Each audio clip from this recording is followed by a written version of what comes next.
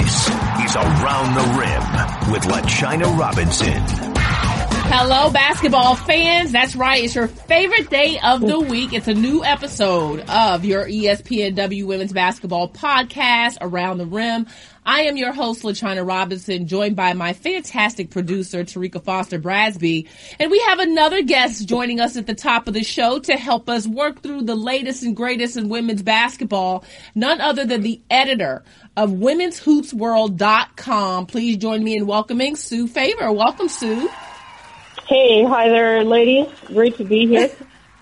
Yes, and fans will also know Sue by her Twitter handle, which is @Hoopism. So we are going to talk to Sue in a few moments about all that she's doing to bring eyes and attention to women's basketball, which we appreciate. But just to give you a preview of today's show, because we are loaded, we have the Bentley head coach, who is now part of the 1,000 win club, none other than Barbara Stevens, who is going to drop some gems for us later on in the show about how she got to 1,000 wins. What does she love about coaching? Her journey, a pioneer in the game, which is so important to share those stories. So she'll join us later.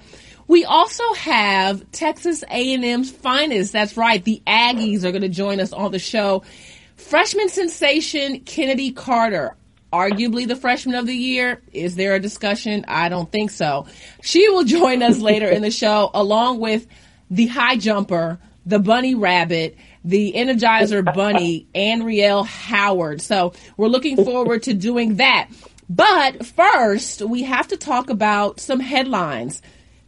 First and foremost, it's National Girls and Women in Sports Day. Sue, I want to ask you first and foremost, what does this day mean to you? Wow, that's a great question, LaChina. I just was looking at my social media this morning and just seeing how much attention it was getting. And so, first of all, I guess I would say I'm excited that it's getting more attention and more recognition now as being the day that it is. It's extremely important. I was post Title IX, of course, but just seeing the opportunities for women increase over the years is just so amazing. And just to see that there's really no difference at the high school level, between what's offered for girls and what's offered for guys, and that, equality in that realm is pretty much expected as it is on the collegiate level. And I'm loving all the positive messages that I'm seeing on social media and in other fronts today, just people really taking the time out to note that the importance of the day and note the importance that girls and women do have access to sport.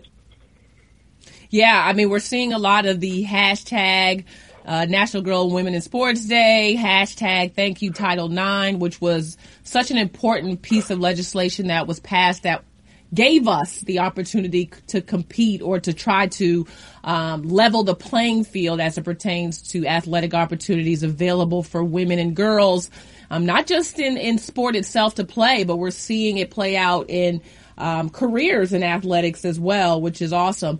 Tarika, wondering what National Girl and Women in Sports Day means to you.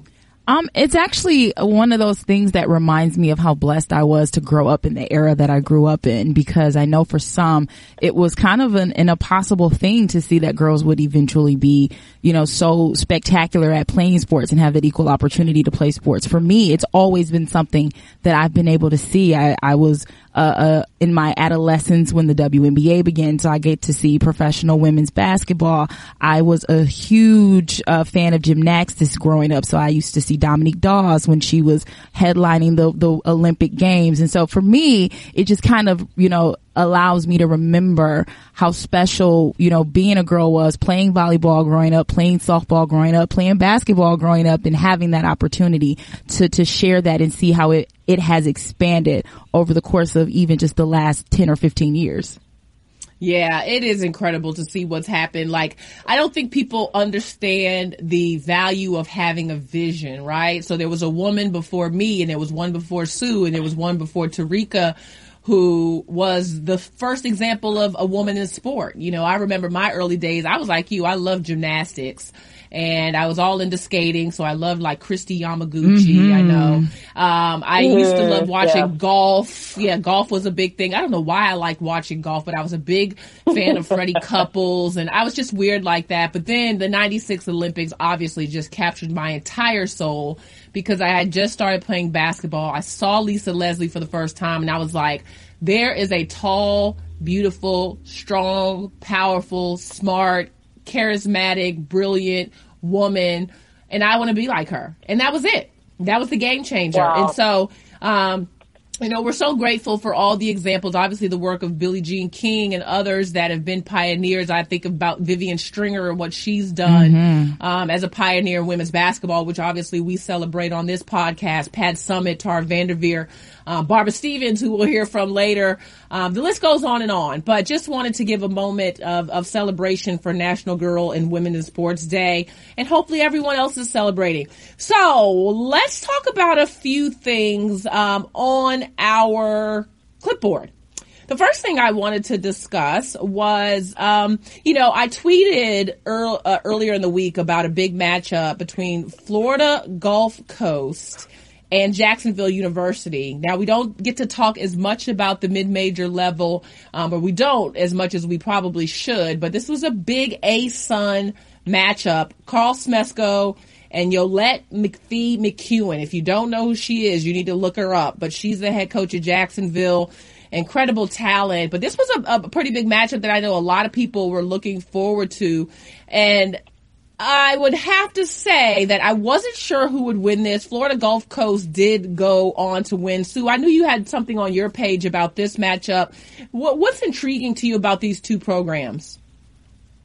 Well, it's funny that this game was played the week I had an interview with Carl Smesko up on my page, but he has such a solid program. He's been running it for 16 years, and so they had just come off their first league loss, and then they were facing Yolette's team, and Yolette's she's raising up that program like every game. She's raising the program up, so that was a fierce matchup, and it was a 2-point. I think it was 67-65 was the final score. It really could have truly gone either way. So I wish I could have seen it, I guess, because it actually didn't surprise me that it was a close game, because both those coaches are pretty intense. Yeah, it was just a reminder that we definitely need to be checking in on all the levels, but in particular with these two coaches who are two of the best and probably don't get talked about enough. So as you heard Sue, she's got a story on Carl Smesko on her page. Check it out, because he's just such an interesting guy. I love the way he runs his program, and we plan on having Yolette on our show soon, because Tarika's her sorority sister and she's my friend. Okay, moving on. Yes, ma'am. Kelsey Mitchell continues to make news.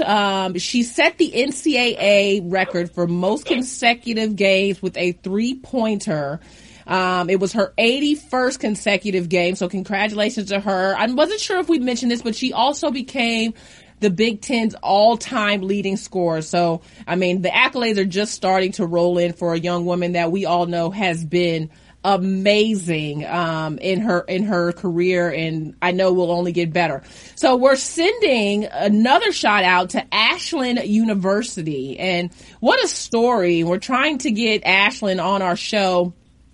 Ashland set the record in Division I for most consecutive wins, and it's not easy to do at any level, but this is a story that I think is not talked about enough. Now, the record is 58. That's what they set the record as. And so it's a little different, Division I, Division II, and, you remember UConn and their 111 game streak, obviously, but I just think what Ashland is doing right now is incredible, Sue. Man, me too, and I agree it doesn't get talked about enough. It was it was definitely on the page, but just think about that, if you will. 58 wins in a row. That's amazing. And I don't know. I guess I need to probably do a story on them at some point here. We'll see when it stops. I believe they just got 59 a couple nights ago as well, so they're still rolling. I guess we'll see how long they can keep on rolling. But they got an amazing thing going there. Defending champ. too. Yeah, by the way. sure. Yeah, and that record was set Division II men or women's program. So congratulations to them. Now, the NCAA had another reveal, and we always like to talk about what's happening over with the NCAA Women's Basketball Committee in terms of what they think is going to happen with seeding in the NCAA tournament. Now, Sue, I know that this is a hot button topic with a lot of people, but I think it's a good thing. I think it's a good thing that they do this reveal, so at least we know how the committee is thinking. Do you like that they do these reveals so that we can get a look at what they think the top 16 seeds are? You know, I do, because one, LaChina, it generates conversation, which is always a good thing. Keep it in people's minds, but it is a good idea to find out what they're thinking, because, you know, inevitably when the seeds are revealed in the second Monday in March, there's just all this pandemonium and discussion and disagreement and all this kind of stuff. So at least we kind of get a peek into it. The one that was revealed last week, I believe, was funny to me, because then right after that, then 6 of those teams lost that night. So, I wonder how this is going to affect the next top reveal. But you know, I think the NCAA does a great job with their research department and with their, you know, education. I mean, I know a lot of people like to say whatever about the NCAA, but I just think they're wonderful. They are always trying to get out there and get better and have a committee on this and a committee to study that. And they're just always trying to do things like that. So I appreciate their proactive stance, and I think these reveals are kind of fun. And whether or not these teams actually end up the way they are, we'll see. But it's fun to talk about it in the meantime. Yeah, it's hard to really, you're absolutely right. You kind of watch it for that night, and then you're like, okay, that was over, because things change so quickly. But just to fill the fans in on what happened on the last reveal, here were the seeds as they had it. The committee had the top 16 rankings as of February 1st. UConn as the number 1 overall seed. Mississippi State, Louisville, and Notre Dame were the other 2 number 1 seeds. Now they had UConn in the Albany region, Mississippi State, Kansas City, Louisville in the Lexington region, and then Notre Dame and Spokane. And then it went Oregon, Baylor, South Carolina, Florida State, Texas, UCLA, Tennessee, Georgia, Maryland, Missouri, Michigan, Texas A&M. So we'll continue to keep an eye on what's happening in terms of the seeding, but some of the games we're getting ready to talk about in a minute might have affected what has happened since that reveal. And just to mention a couple of things to the fans, NC State is the NCAA team of the month. They had a huge win in knocking off Florida State last week. Wes Moore is doing a fantastic job there in Raleigh. Also, in WNBA news, it looks like the New York Liberty will be staying with MSG for now. Now, they won't be playing all their games at Madison Square Garden.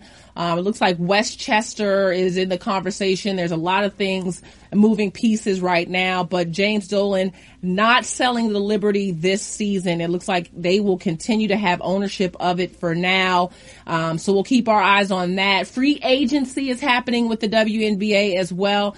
So just a few storylines for fans to keep their eyes on. And now it's time for us to talk about some actual games, Sue. Let's head into the first quarter. First quarter.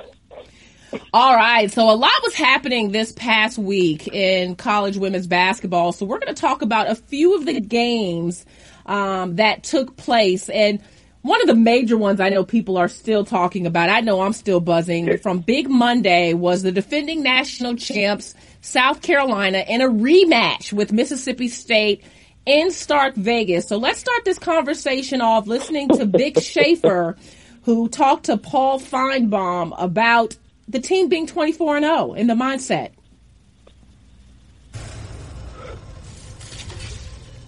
How do you move from this milestone to what's really important? That's getting to the tournament. Obviously, you're going to get to the tournament, but getting through the SEC and then into the NCAA tournament, which last year you made it to the final game.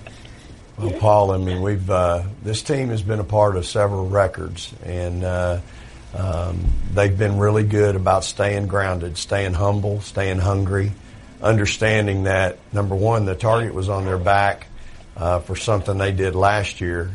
Then as they've won and won and won, the target has increasingly become bigger. You get everybody's best scouting report. You get everybody's best energy, everybody's best game. And they've been great at just staying in the moment of one game at a time. And I'm really, really proud of them for that because it's extremely hard to do, Paul. This is not normal. 24-0 for basketball teams across the country, men or women, is face it, it's not normal. And yes, that's right. Undefeated. There are two undefeated teams in women's college basketball, UConn, of course, and then Mississippi State. Now, on this night in Starkville, they set an attendance record at Humphrey Coliseum with 10,800 people. They beat South Carolina 67-53. But the crowd was just amazing, and it's crazy to see what Vic Schaefer has done there, and Dawn Staley. We'll get to her game against UConn in a moment. But what are your overall thoughts, Sue, on this Mississippi State team? Boy, they're just so challenging right now, LaChina, because not only has Tierra McCowan stepped up her game in the paint in a big, big way, averaging a double-double right now, but we have all the other perimeter players have stepped up their game as well, such as Blair Schaefer. Everybody, all of his shooting starters are all averaging 40% shooting right now, and that is amazing. That is hard to guard, so that's why there's such a problem. Obviously, South Carolina have been hammered with injuries and whatnot, but even if they weren't, I still think they would have a problem with Mississippi State, and so it's really no mystery why the Bulldogs are doing as well as they are. But yeah, this 24-0, that's amazing. That's getting into some, Pat Summitt, Meek era kind of records there. So he's good. He's a smart man. He's saying the right things one game at a time, because that's how you have to do it at this point in the season. Yeah, you really do. And Vic Schaefer, he's scout heavy. He's a defensive man. I think we used to call him the Secretary of Defense, and that's what he hangs his hat on. But this is arguably the most talented offensive team he's ever had. Shooting numbers wouldn't have supported it on that night, but they did enough to get it done. Victoria Vivians is just having a first-team All-American type season. You mentioned McCowan. I thought the key, though, was Jasmine Holmes off of the bench. I mean, her ability to push the ball, she had 8 assists, and her defensive pressure, just her overall quickness, I thought changed the complexion of that game. Now, Asia Wilson, still grown woman, had 25 points and 14 rebounds, but it was definitely all Mississippi State. Now, let's talk about another big matchup that happened in the last week, and that was the UConn at South Carolina game. And to get us into that, here is UConn head coach Gino Auriemma with our Scott Van Pelt. Joined out by Gino Auriemma. Gino, you have played in a million games like this on the road. The gym's hyped, and you guys are up nearly 30 at the half. How much better did the script go in the first half than maybe you even dreamed it might? Yeah, I almost turned around and said something. I said I tried to conjure up a lot of things that were going to happen tonight. I really didn't expect that, but that's as good as we've played in a long, long time. And everything we talked about doing leading up to the game and everything that we talked about before the game, to a T. I mean, these kids were really locked in. It was tremendous execution. It was everything and more that we could have hoped for. You and I have had the opportunity over the years to talk plenty. We've never had the chance to do what I'm about to ask you about, and that's Sunday. And not the game at home, but the game later in the day. Your beloved Philadelphia Eagles, man. How are you going to balance the nerves and the emotions of Sunday? Hey, listen, I snuck in to see the Eagles play the Cowboys a long, long time ago when I was young, and I still get those same feelings when they play in a big game. And we're going to have a lot of people over, and hey, listen, I don't think there's any way that we can lose. I don't know if he was talking about football or if he was talking about basketball, because it doesn't seem like the Huskies or the Eagles are going to lose. Tarika snuck that in because her husband is a big Philly fan, so she wanted to get a little. She knows how I despise football, but she did get it in, so we'll let her have her moment. But we heard Gino, and I didn't expect that score either. I mean, they beat South Carolina handedly. I'm looking at the box score now, and the final score 83-58. Wow. Kia Nurse had 23. Katie Lou had 20. It's the Yukon train that doesn't stop. So another fantastic environment as well is South Carolina. Wow, they packed the fans in too. And I just want to, overall, on a week like this where we have two marquee matchups like this, the fans are packed in. So what do games like this on television, in your opinion, do for the game of women's basketball? Man, it's great to see that atmosphere, and it was great to see that on TV.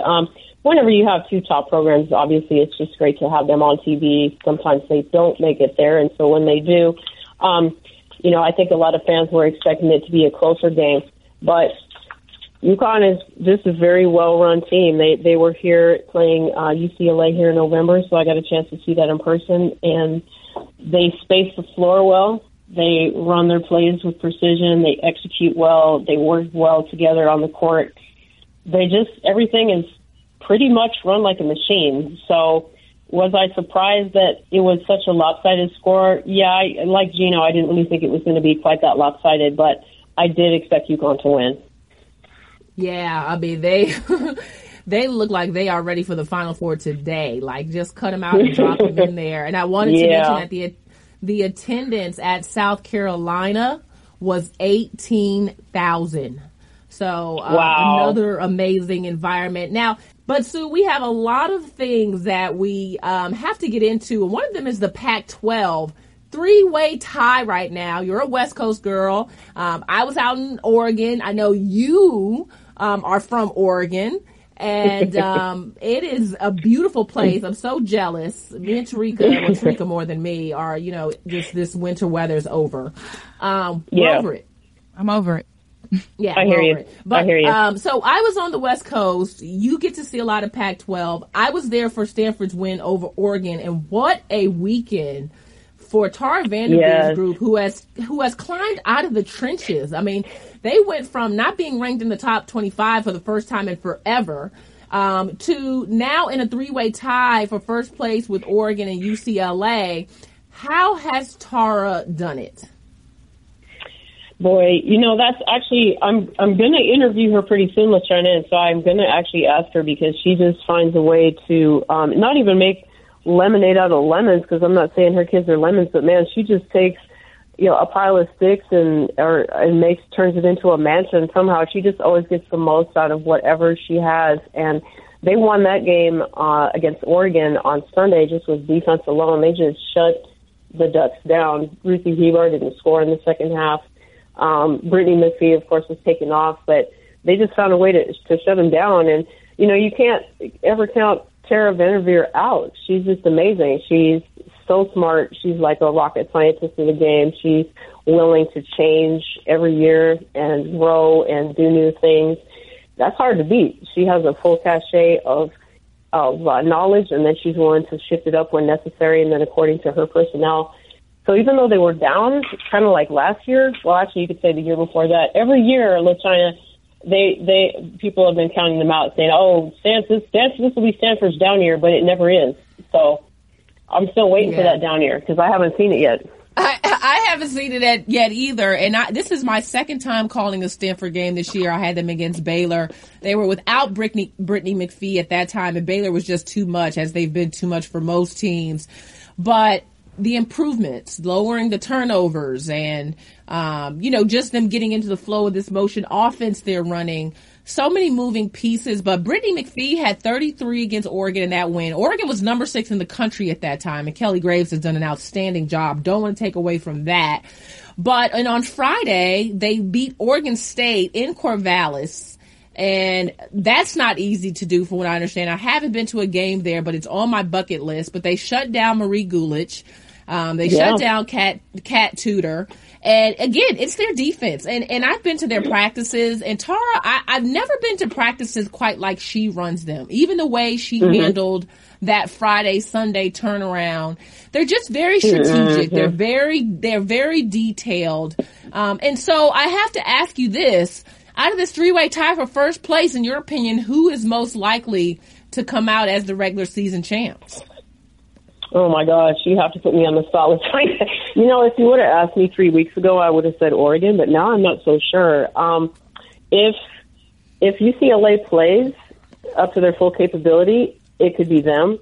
But, again, since Stanford's on such a roll right now, I may have to give the slight advantage to them at this point. I'm not really sure. And it also depends this weekend how Oregon responds and comes off of their losses. They head up to Washington to face the Washington Schools. I suspect that they'll be ready to go because Sabrina Ionescu, their star point guard, their star shooting guard, is such a gamer. And I doubt that the Ducks will stay down for long. So it could be very, very interesting here in the last closing weeks. Yeah, I don't see that happening either. You're right. Ionescu, is so amazing. Like, she is just, I was in awe of her the whole time I was there. And you know, the UCLA was picked to finish first. They were picked to win it, but there were high expectations for the Ducks coming off of their Elite Eight run last year. But Stanford, maybe because there's no pressure, they may be the group that actually wins it, you know, and a lot of that has to do with schedules down the stretch and all of that. But so much to keep our eyes on in the Pac-12. Now, Sue, before we go, I have to get the scoop and share with the fans everything you're doing with your site and all of your touch points with women's basketball. Well, sure. Just to bottom line it is basically I should have mentioned this on the Girls and Women's Sports Day, but my first inspiration was being taken as a child to University of Oregon games. And I think my first basketball person that I looked up to was Kim Mulkey with the braid and the Louisiana Tech first championship in the NCAA tournament, the very first for women in 1982. So there's that. That's kind of how I got hooked on the game. And then I've used to work as a full-time journalist. And in 2008, I started my Hoopism blog. Got a lot of freelance writing for many years out of that. And then in 2015, I launched womenshoopsworld.com. We've grown to encompass several different writers. We cover basketball year-round, collegiately, WNBA, some high school as well, and just try to get to different parts of the country. I'm really, really excited right now because now I have a writer in the Big 12. I have some more writers in the Pac-12.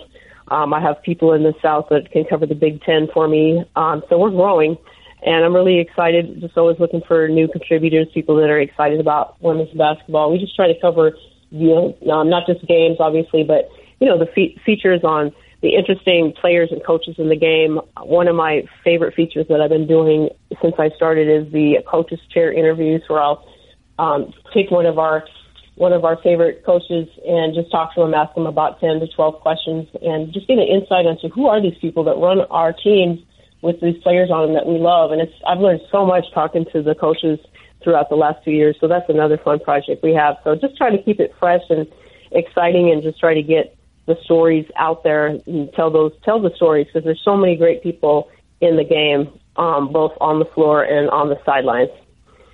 Yeah, I really love your coach's chair. We were talking about the Carl Smesko interview, which is up now, but I thought it was hilarious that he graduated with a bachelor's of broadcast journalism, because he's one of the most quiet guys, like when you're around him. And I was like, really? So it was cool to kind of learn that aspect. Yeah, it's funny you said that, LaChina. Yeah, everybody I've talked to has a different background or a different way they got into the game coaching basketball. So that is usually one of my questions if it's not already on their bio and not obvious, and you get the most crazy answers. And so then when I said that, I was like, well, that's interesting. So okay, how did you make that jump? And some people have been at the same school for a million years, and some people kind of patchwork everything together. And so there's just a billion different ways to do stuff, and everybody's just interesting.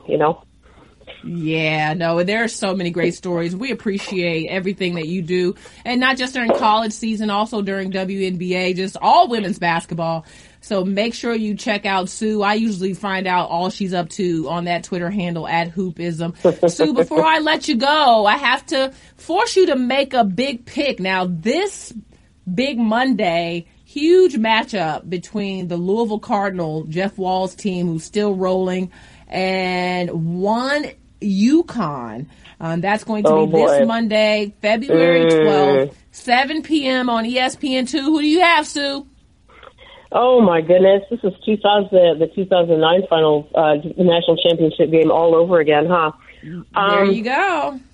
I was there. I still have those photos. But anyway, boy, you know what? I am going, as great as Louisville is looking this year, I'm going to have to pick UConn. They just seem pretty unstoppable right now with all the things that I mentioned, such as the execution and the floor spacing and the offense run to perfection. I would guess I'm going to have to go with them. Now, if you ask me to pick a point advantage, I can't even do it. Because Louisville, No.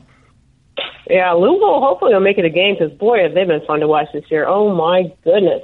My goodness. I can't wait to see some Asia Dur. Well, thank you so much for your time, Sue, and for all the work you're putting in. And thanks for joining us on Around the Rim. Happy National Girl and Women in Sports Day.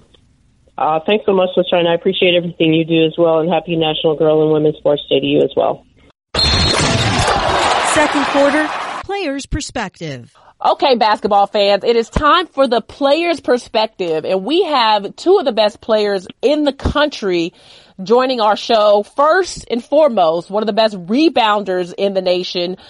Please join us in welcoming Texas A&M's Anriel Howard. Welcome to the show, Anriel.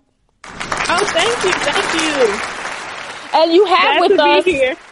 Yes, and you have with you a freshman. We also have on the line joining Around the Rim for her debut, none other than the Chennedy Carter. Welcome, Chennedy. Thank you for having me. So, ladies, it's an exciting time to be a Texas A&M Aggie. I mean, you guys are number 14 in the country, and you're playing very well right now. Talk about what's working for this team in this stretch of SEC play. I think that we're playing harder than we have before, previously during the beginning of the season, and we're starting to get a lot more chemistry on the court, just knowing where each other is. Like, we know where Danny is spotting up Chennedy. If she's driving, I know where to go. Like, we're just all communicating very well, and our chemistry level has definitely increased.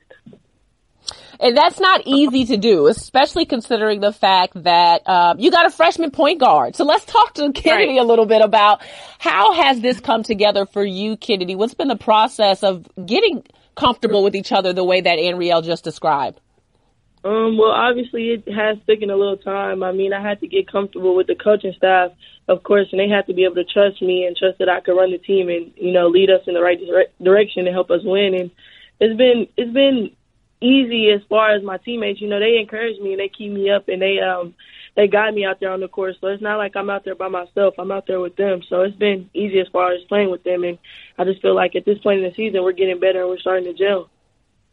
It's always nice when your teammates got your back, right?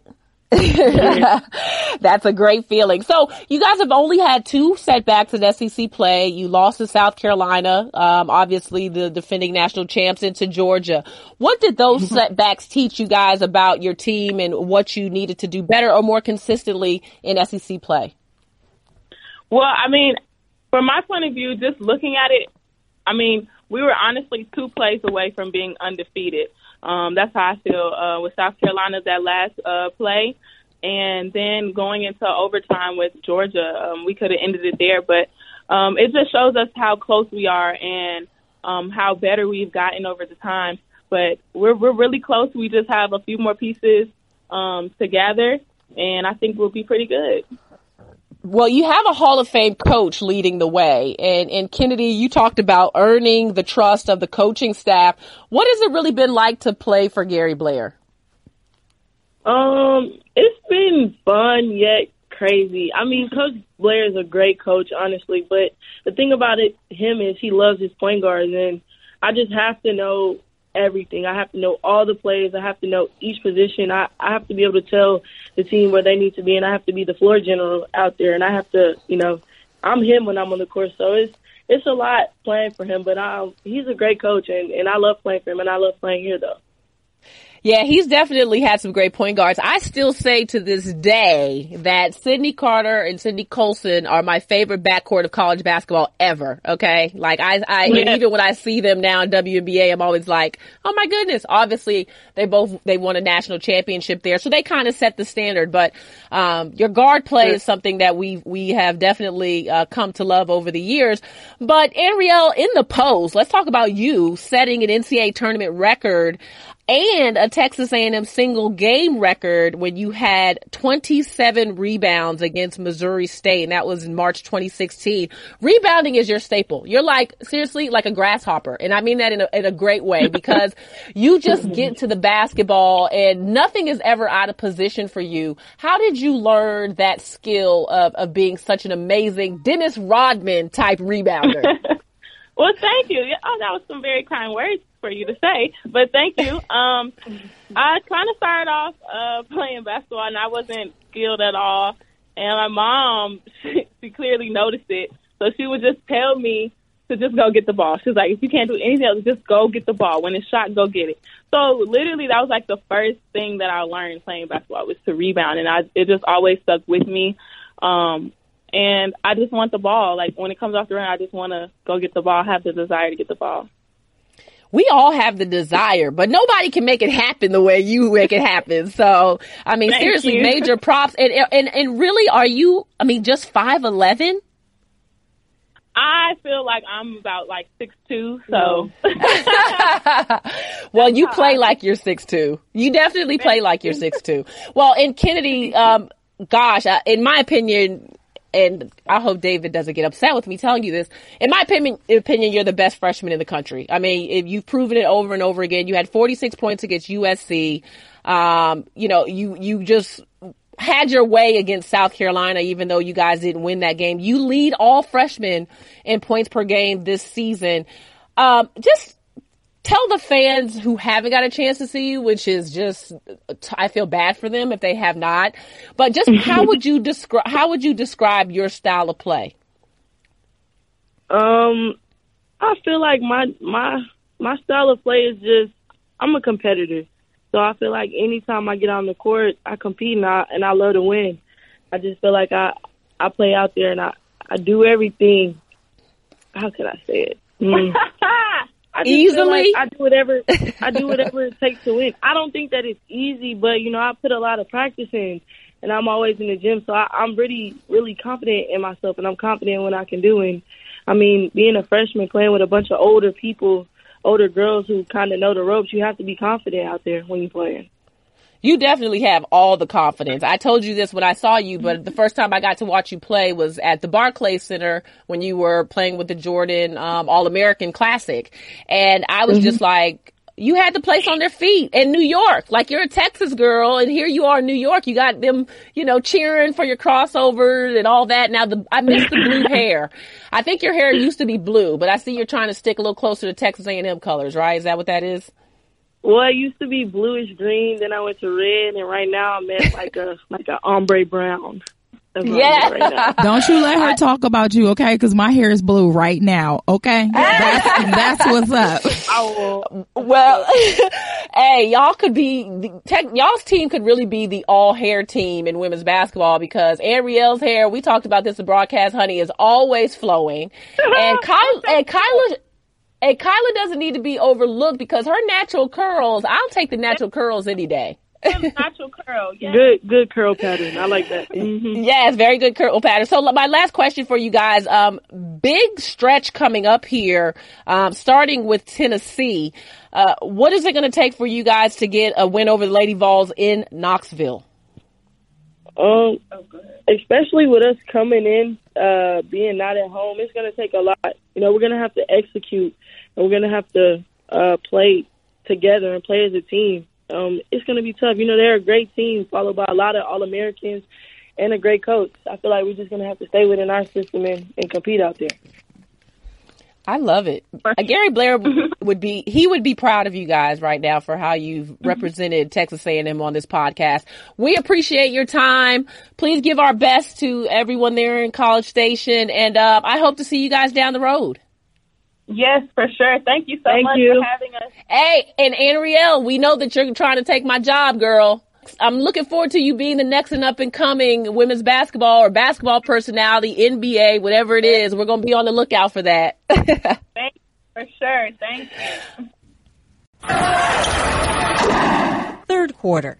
Coach's Corner. Hey, basketball fans, it's the third quarter, and we are really excited to have a very special guest with us. We've been talking about her on our podcast for weeks now, but we are finally able to have on our show newly added member of the 1,000 Career Wins Club. Please join us in welcoming head coach Barbara Stevens to the show. Welcome, Barbara.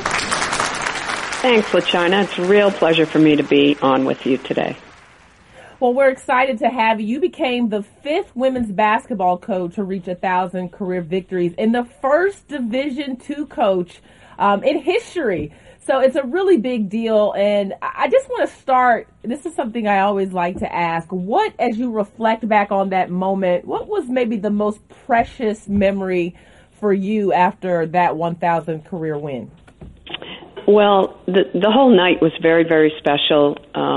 Bentley University did such a wonderful job of planning a celebration, which I know, can be kind of tough because, you have to win the game, obviously, in order for that to happen.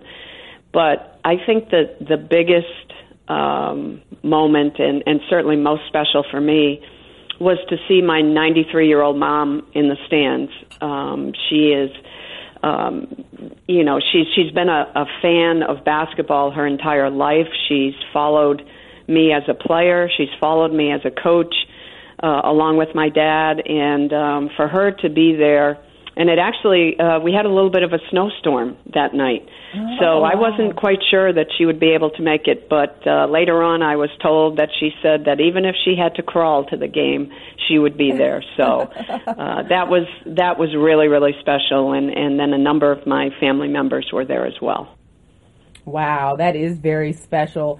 So take us back a little bit on the journey of your career. You began your career as a head coach at Clark College in 1977-78. We'll talk in a minute about Title IX and kind of that impact, but you spent 6 seasons there before moving to Massachusetts for the next 3 years. And you are in your 32nd season at Bentley, which I think is just fantastic. And it was interesting, as you know, Gino Auriemma also got to 1,000 wins this year. He's been at UConn for 32 seasons, but you've been the WBCA Division II National Coach of the Year 5 times. You're in the Women's Basketball Hall of Fame. Talk just a little bit about your journey, where your career started, and kind of how it has built over time. Well, interestingly enough, as you mentioned, Gino, when he started at UConn, I was at UMass, and we actually played against each other in the very early parts of our time at Connecticut and UMass. So our careers have kind of crossed paths, if you will, throughout our time. But I started my career at Clark University, as you mentioned, in Worcester, Mass. And that was right out of college. And I happened, just a brief chance visit, meeting with the women's director of athletics at Clark, which in and of itself, and you talk about Title IX, that was unique at that time, that Clark actually had a men's athletic director and a women's athletic director. And I happened to ask her, as I had just graduated from college, would she have, any kind of coaching position part-time available? And she said at the time they did not, but she would go back and see what she could do. And I heard from her after about a week or so, and she said that they had come up with a part-time assistant coaching position for $400, and would I be interested? And I thought that I had hit the jackpot at that time, and I said, absolutely, I'd be interested. So my first year at Clark, I was an assistant coach, and then at the age of 23, the following year, I was named the head coach at Clark University, and I think we all know now that would probably never happen. And I was lucky. I got to be a head coach. It was not an easy thing, certainly. It was certainly trial by error. I had to learn as I was going. But I had a great mentor in our men's basketball coach at Clark at that time, Wally Hallis. And he and I kind of navigated our way through we were both young coaches, and we would sit for hours and just bounce ideas off each other as we were going forward.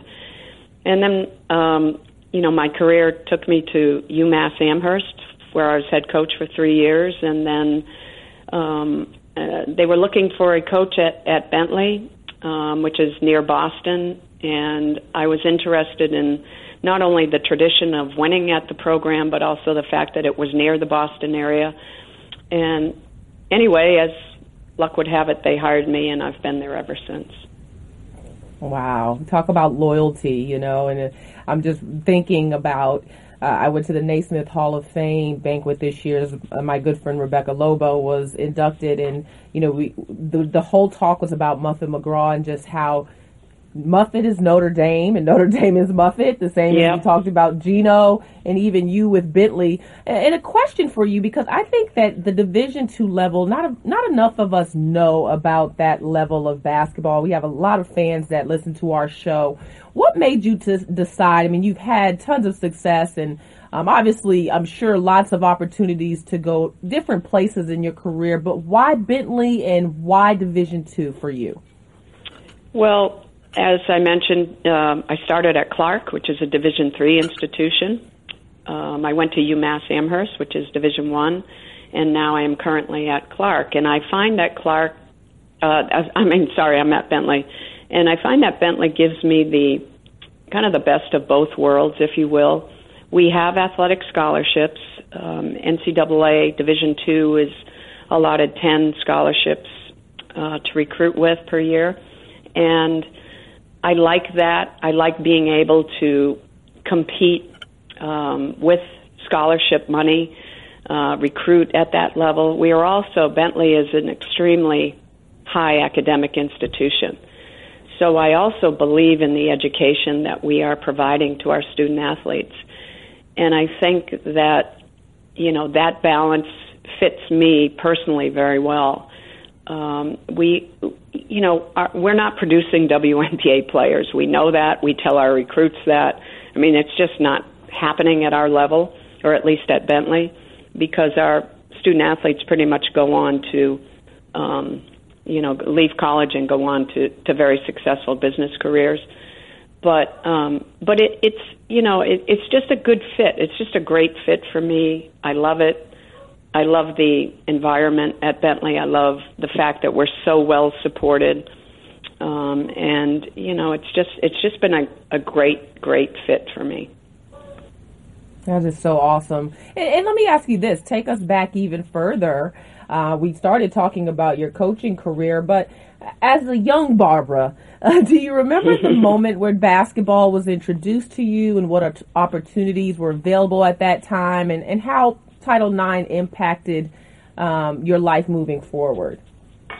Well, as I said, this is probably the boring part, but as a young kid, I was very interested in sports. I'm the youngest of 4 girls in my family, and we all had a love of sports, but there were very few opportunities for girls to play sports at that time. And this, I'm talking about, I was born in 54, so in the 60s and early 70s when I was in grammar school and high school, there were very, very few opportunities. But I gravitated to basically anything I could that was sports related, and my parents were extremely supportive of that. And it wasn't easy at that time, I think, to be someone who really a female who really enjoyed sports and somewhat did well in sports. And you get called the tomboy and the this and the that,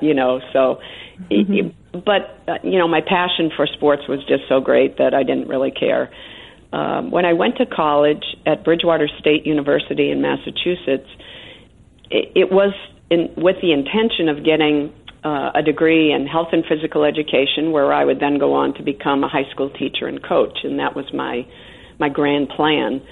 But while I was at Bridgewater and I played on the basketball team, I developed a really tremendously powerful interest in the coaching aspect of the game.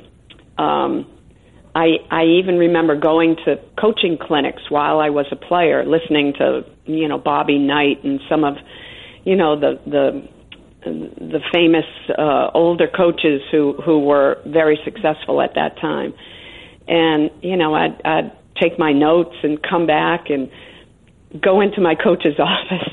I think about that now, and I'm like, what in the world was I thinking? But I went in and kind of put the notes on her desk and said, I went to a clinic this weekend, and this is what I learned, and would hand her the stuff. And, she probably said, oh, my God, get out of here, kid, But I enjoyed it so much. I really found that side of the game to be so fascinating, to the point that, when I finally graduated from Bridgewater, and I think I had the coaching bug, and I was really excited for any opportunity that I could find to be a coach. Well, we have a lot of young coaches that listen to our podcast, and I couldn't even start to imagine the types of tips and lessons you've learned over a time. But could you share with us just a couple of things that you or some advice you would impart to a young coach that has helped you to have just such an overall successful career, and obviously have reached over 1,000 wins, which won't happen to most people in their lifetime?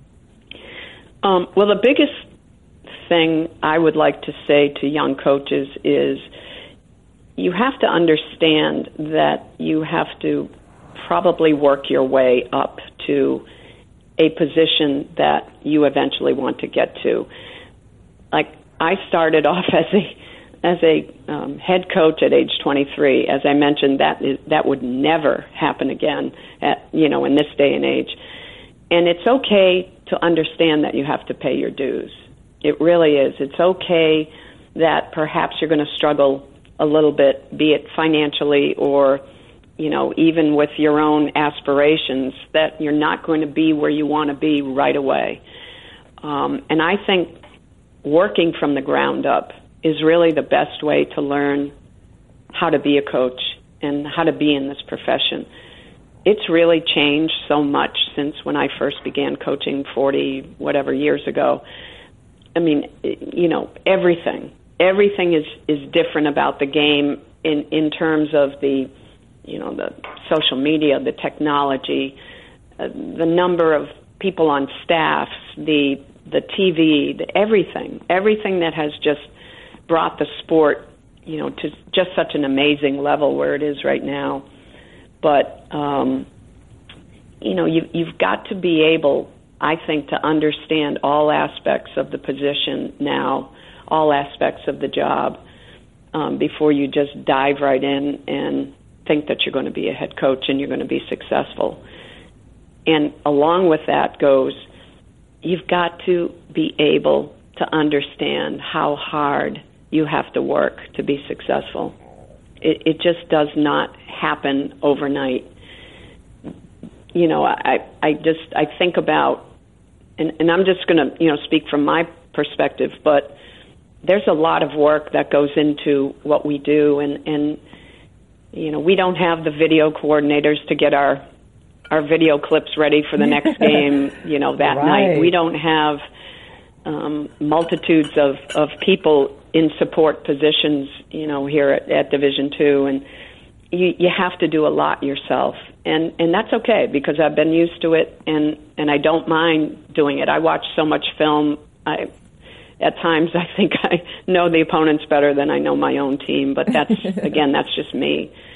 I'm kind of obsessive in preparation, and I don't know any other way. That's the way I've always been doing it, but I also want to keep up with the game. I want to be current in knowing what's going on in the game and watching. I love to watch other teams. I love to listen to other coaches and exchange ideas. I just love to learn, and I feel that I continually learn every day as I read more and as I watch more about the game, and I just want to be able to put my team in the best position to win. Wow. Just some amazing advice. I'm over here taking notes myself, and I'm obsessive about preparation as well. I get on Tarika's nerves all the time. because I just want everything to be right to the nth degree, right? So I've got a little bit of that, Tarika. I'm on my way to 1,000 wins, okay, Tarika? I got your back. Like, we are a perfectionist team, and Coach Stevens is just making it worse because now we're striving for even greater. Right, exactly. She's going to be upset with you after. Coach, before we let you go, wow, just so much great information shared. We want to talk about this season.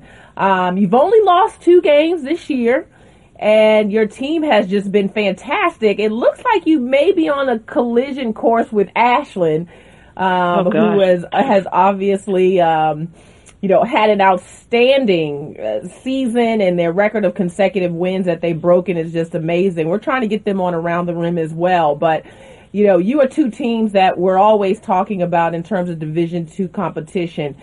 Tell us a little bit about this year's team and what has allowed you guys to have just such a successful season. Well, interestingly enough, we lost a 2-time All-American who graduated last year, who was a post player for us, Jen Gemma.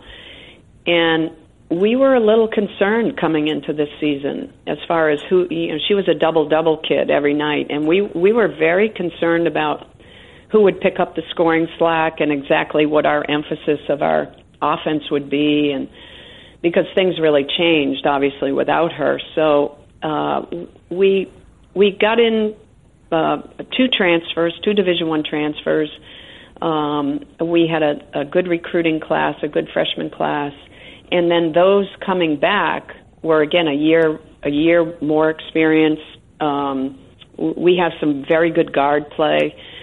So the focus of our offense became a little more perimeter oriented, but we also had an emergence of last year a sophomore post player who is now a junior post player, and with our kind of 4 perimeter single post offensive look, she certainly benefited from the fact that our guards are pretty strong and we can shoot the ball pretty well.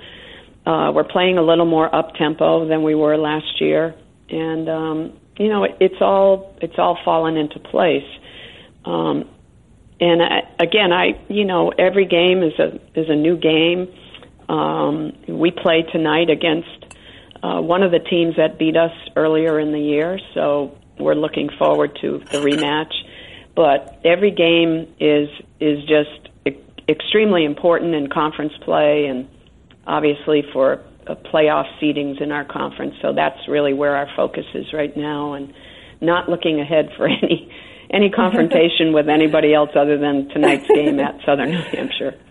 Yeah, I just want to also mention that Coach was gracious enough to join us. She does have a game tonight at Southern New Hampshire, and it is on Fox College Sports. So, fans, check your network so you can see you can see Coach Stevens in action with her team, Bentley, who is again, I'm not trying to say you're going to play Ashlyn at any time in the tournament, but if it happens, it will be must-see television.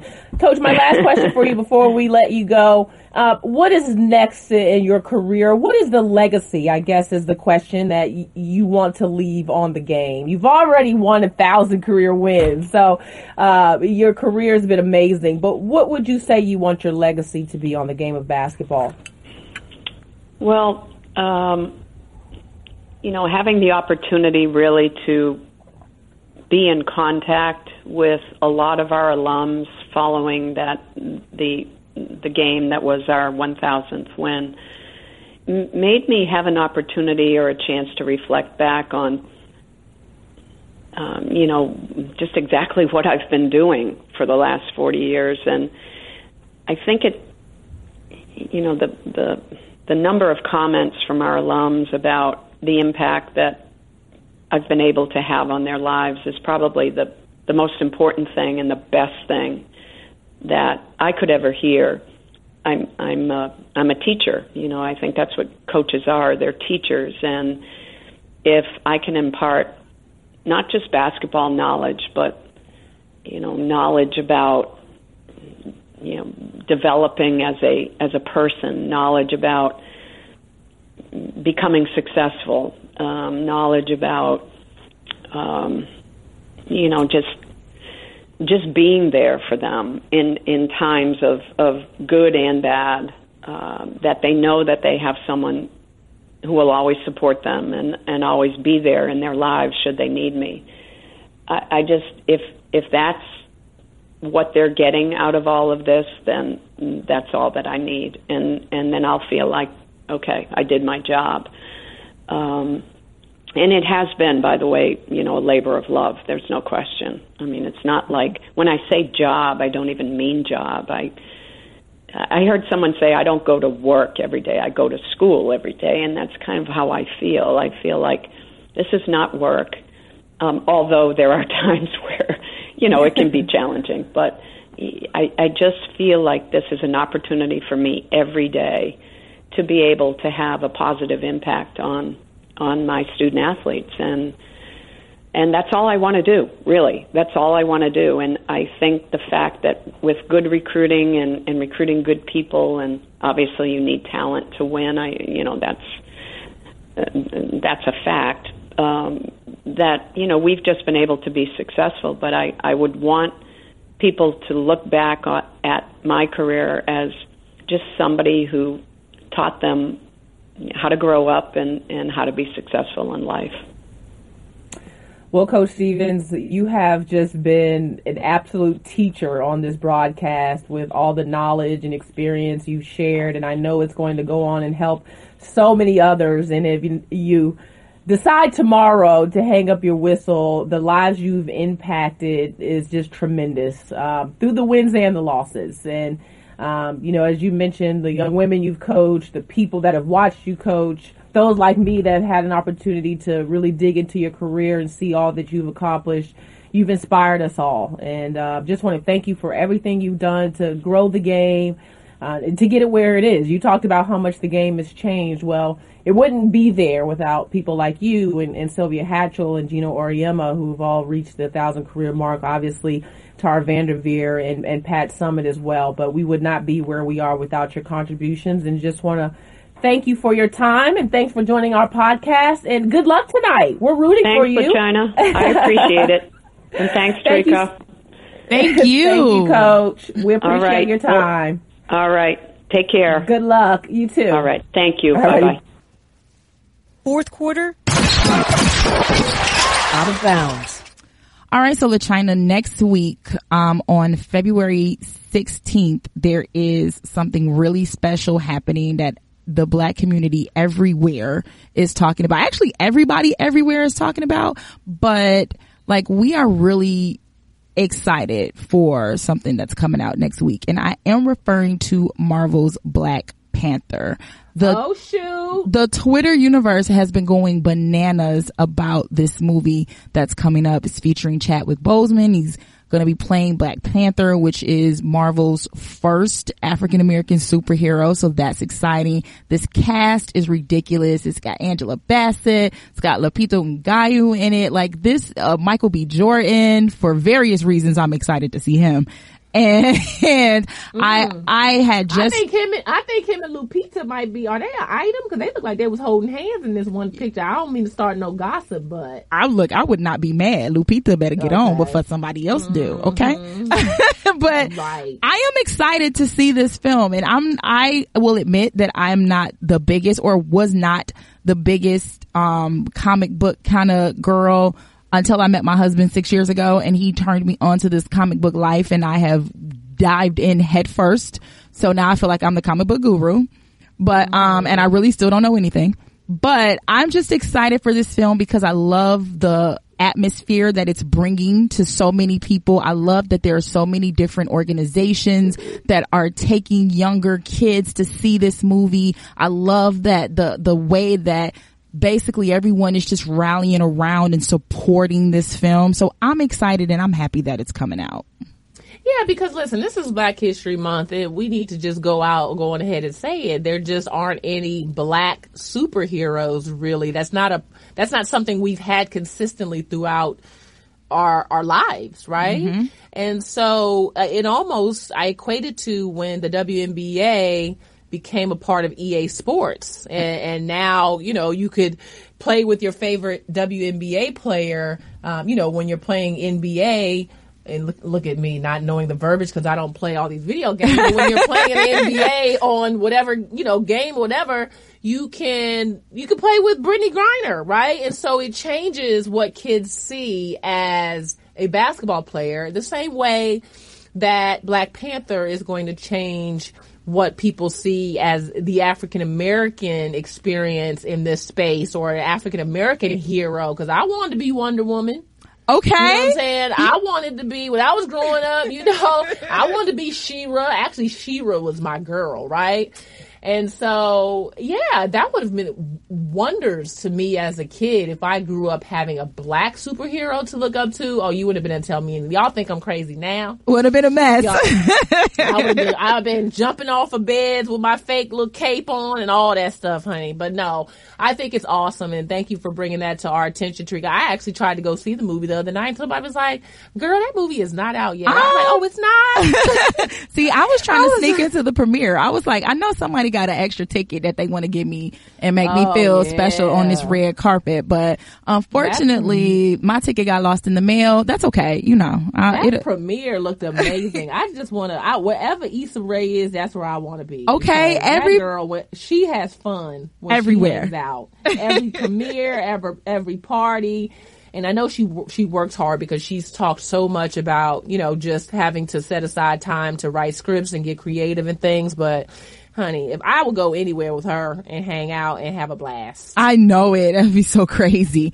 But yeah, so, that's what I'm looking forward to, guys. Make sure you guys, actually, if you guys go out and watch Black Panther and you want to tell us about it, #AroundTheRim. We'd be willing to see how do you guys think about the film. Give us a review. That's right. We'll be waiting. And with that, fans, that is it. Thank you for hanging out with me and Tarika, Black Panther, Sue Favor, Anriel Howard, Kennedy Carter, the Coach Barbara Stevens. We're happy about it all. But we'll see you next week because it's time for us to go. See you later. Thank you for listening to Around the Rim. Check out more podcasts from ESPN on the ESPN app.